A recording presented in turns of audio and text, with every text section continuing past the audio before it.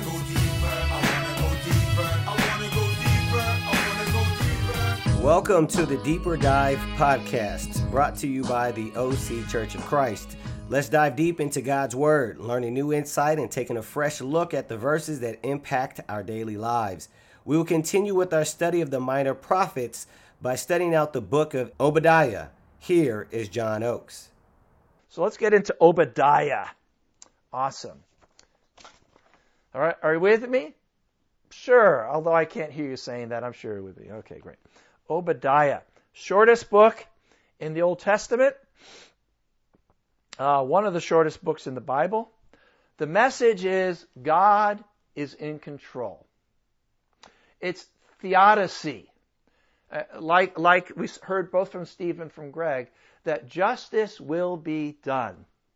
Whether it appears that way or not, justice will be done. God's will ultimately will be done. Does that mean he steals our free will? No. That's why his justice needs to roll on like a river. So God rules the nations. God's judgment on the enemies of God and the enemies of God's people. God will deliver his people. All right? So basically what it is, it's pronouncement of judgment like Steve said, a judgment on Edom. So we have to know a little bit about who Edom is and what's going on. Now, Steve said we don't know the time frame for Obadiah. I'm not disagreeing with Steve. I think that it certainly the book doesn't help us out there. With Micah, he tells us during the reign of Isaiah. Most of the prophets tell us, they give us hints or even direct statements. So Obadiah doesn't tell us exactly. All right, but probably, given the actions of Edom to essentially laugh at Israel, at Judah during the time of the destruction of Jerusalem, I would say most likely Obadiah comes from the time post 586 BC when the southern kingdom was destroyed because of Edom, the part that Edom took. All right, where's my outline? All right, okay, good. I got these backward. So it's not hard to come up with an outline for Obadiah because there's only 21 verses, but basically the first 16 verses are Edom will be judged and destroyed because of the way she treated God's people. And then the last 5 verses, Obadiah 17 through 21, deliverance and evil. It's kind of weird. When you're talking about a verse, you always want to say chapter and verse. And so some people say Obadiah 1 verse 14. But I'm not going to say Obadiah 1 verse 14. I'm just going to say Obadiah 14. But I don't mean chapter 14. I mean verse 14. It takes a little getting used to these one chapter books in the Bible. All right? So here's the historical context. Edom has allied herself with Babylon and taken part in the defeat and destruction of Jerusalem. By the way, it's also possible that the context is the 9th century BC, 2 Kings 8:20 through 22, in the time of Jehoram in the mid-800s BC. So that's another possibility. In fact, in one of my books, it's kind of funny, the 12 minor prophets here, can you see that? The 12 minor prophets. And that author says only the liberals believe that that Obadiah was during the time post-exile. All right, so I guess I'm a liberal then. So this guy says it's the time of Jehoram in the mid-1800s BC. Whatever, I'm not going to get involved in that debate. But there's enough in Obadiah to suggest the things that related to the time of the destruction of Jerusalem. I'm going to teach Obadiah as if it comes from that time. When Nebuchadnezzar came back to Jerusalem for the third time, 606 BC, 597 BC, when Ezekiel went into exile, and then 586 when God says, forget it, game over, the thing that Ezekiel prophesied, the complete, utter devastation of Jerusalem in 586. Okay, got it? So what about Edom? What is Edom? Well, it's you who live in the clefts of the rock. Obadiah 3. The pride of your heart was deceived you, you who lived in the clefts of the rock. All right, I think I have a map here. No, I don't. Okay. So let's imagine, all right, we got Israel, right? And then we have the Jordan River and the Dead Sea, right? And on the other side, south of the Dead Sea, that's where Edom is. Who is Edom? Well, Edom is Esau. There was always sibling rivalry. So Jacob and Esau were born, correct? And who came out first? Edom. And then came Jacob. But Jacob was grasping the heel, right?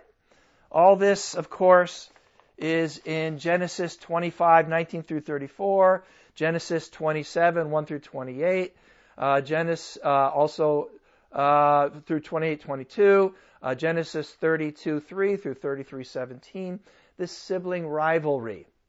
So basically, Edom became Esau. I've been saying Edom. What I mean is Esau. You think, who's Edom? Esau, Edom, same thing. So Esau, the older brother who lost his inheritance, he went and founded Edom.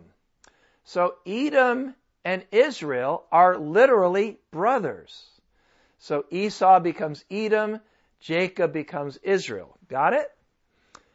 So a synonym of Edom is Esau and Teman.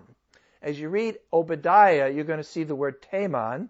Teman was the largest clan of Edom and one of the sons of Esau. So the words Teman, Esau, Edom, those are all the same thing. So Edom and Israel are siblings. And of course, they've always gotten along just great, right? Well, not exactly. There's a rivalry that goes back literally to the womb, right? And in Obadiah 10 gives you a hint about the sin of Edom. Obadiah 10. Because of the violence against your brother Jacob, you'll be covered with shame. You will be destroyed forever. What violence? Well, Edom fought at least one battle against Israel in the 9th century. That's why some people say in the time of Jehoram. But it turns out when Nebuchadnezzar came and surrounded the city of Jerusalem, apparently Edom was allied with Babylon. And we'll see later on in Obadiah, when God's people were taken out into captivity to Babylon, the people from Edom were there laughing and mocking God's people. And then they were involved in the sacking of the city and the taking of the plunder of the city. Not exactly very good brothers to Israel, to say the least. All right? So Edom had failed to let Israel pass through on their way to the promised land also. So we're here in Numbers. So we got a lot of bad history here. Jacob stole the birthright of Esau. And then Jacob had the little confrontation with Esau there in Genesis 32 and 33. And then when Israel came out of Egypt, they said, could we please pass through Edom on the way to the promised land? And the Edomites said, no way, bud, you got to go around. And I'm telling you, Israel had long memories, because that was around 1400 BC, and now it's like 800 years later, and they still have an attitude about that. All right, there's been a lot of not getting along there. So what are the sins of Edom? Well, verse 3. The pride of your heart has deceived you. And verse 12. You should not gloat over your brother in the day of his misfortune.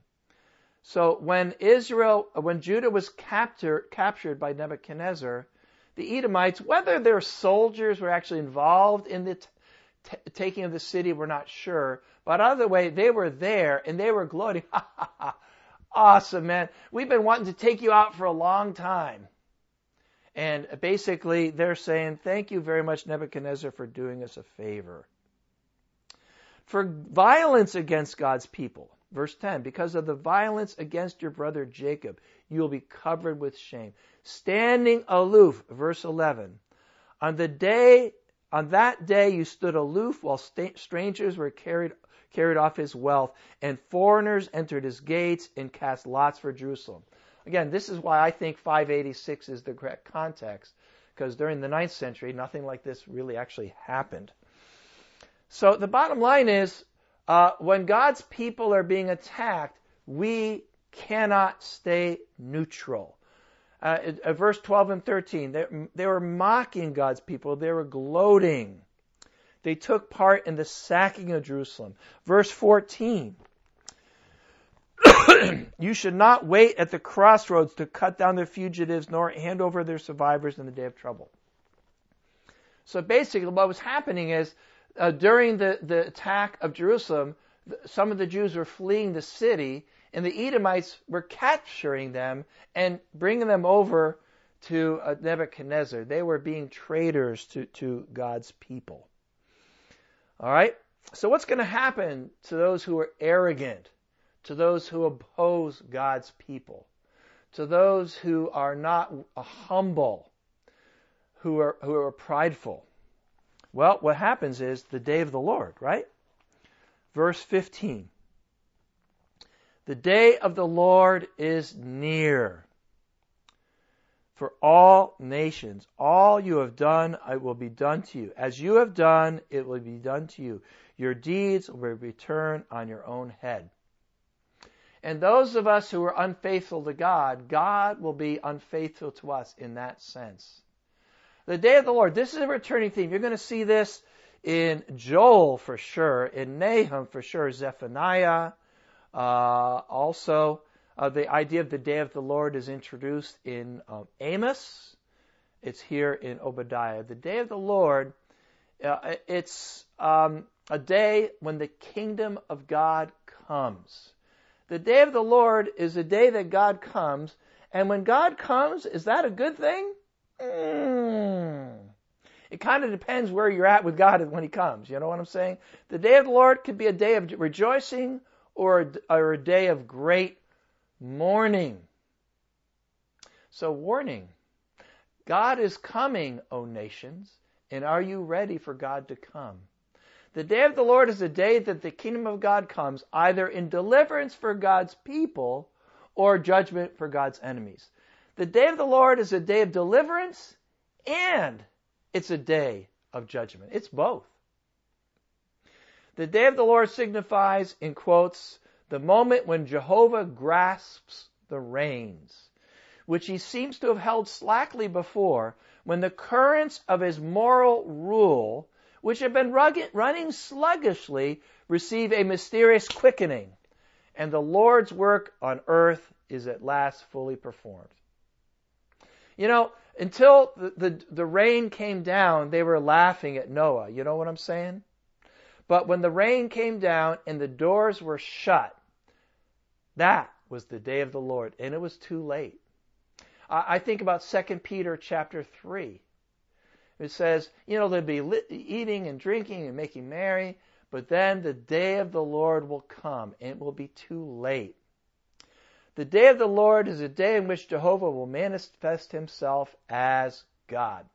It's a good day to repent. In fact, probably you ought to repent before the day of the Lord. What do you think? I think so.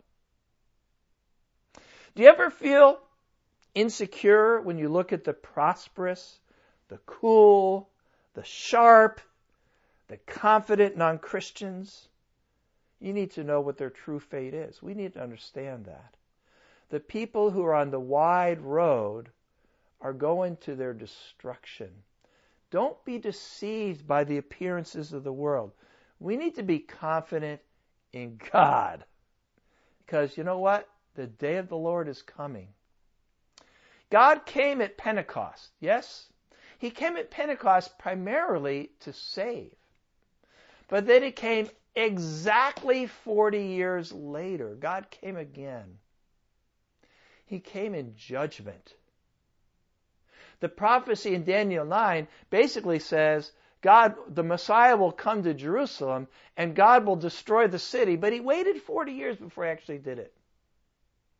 And God will come in judgment one more time. It's at the end of time. You know, when Obadiah wrote, it was looking bad for Israel right now. But let's get to the good news. The deliverance for God's people. Let's read verse 17 through 21. But, by the way, that's one of my favorite words in the Bible. But. I like it in Ephesians 2. You were dead in your sins, in your transgression, in which you used to live. But. I love that word but. Because, but, God will deliver His people. The message of Obadiah, 80% judgment, doom, 20% deliverance. But almost always, the prophets end their message with the message of deliverance. Ezekiel, 32 chapters of doom, day of the Lord, judgment. But then the last, 15 chapters, deliverance. The Messiah is coming. And so, after the message of doom, we need a message of deliverance, don't we? All right, I got carried away there. But on Mount Zion will be deliverance. It will be holy. And Jacob will possess his inheritance. Jacob will be a fire, and Joseph a flame. Esau will be stubble. And by the way, Esau, Edom, Taman, same thing. They will set him on fire and destroy him. There will be no survivors from Esau. That's what's going to happen to the wicked. No survivors. Oh, I thought you said this is deliverance. All right, let's get back to deliverance. Whew. All right. People from the Negev will occupy the mountains of Esau. People from the foothills will possess the land of the Philistines. They'll occupy the fields of Ephraim and Samaria, and Benjamin will possess Gilead. The company of Israelite exiles who are in Canaan will possess the land as far as Zarephath. The exiles from Jerusalem who are in Sepharad will possess the towns of the Negev. Deliverers will go up on Mount Zion to govern the mounts of Esau, and the kingdom will be the Lord's. Let's end Obadiah with that message. The kingdom of God will be handed over to the Lamb of God. God will be with His people forever. So that's the message of Obadiah. Thank you, John Oakes, and thank you all for listening to Deeper Dive by the OC Church of Christ. If you want to get connected to us or want to donate to the program, go to our website, occhurchofchrist.com, or through social media at the OC Church. Join us next time as we continue our deeper dive into the minor prophets. Go deeper, I wanna go deeper. Come on. So there it is.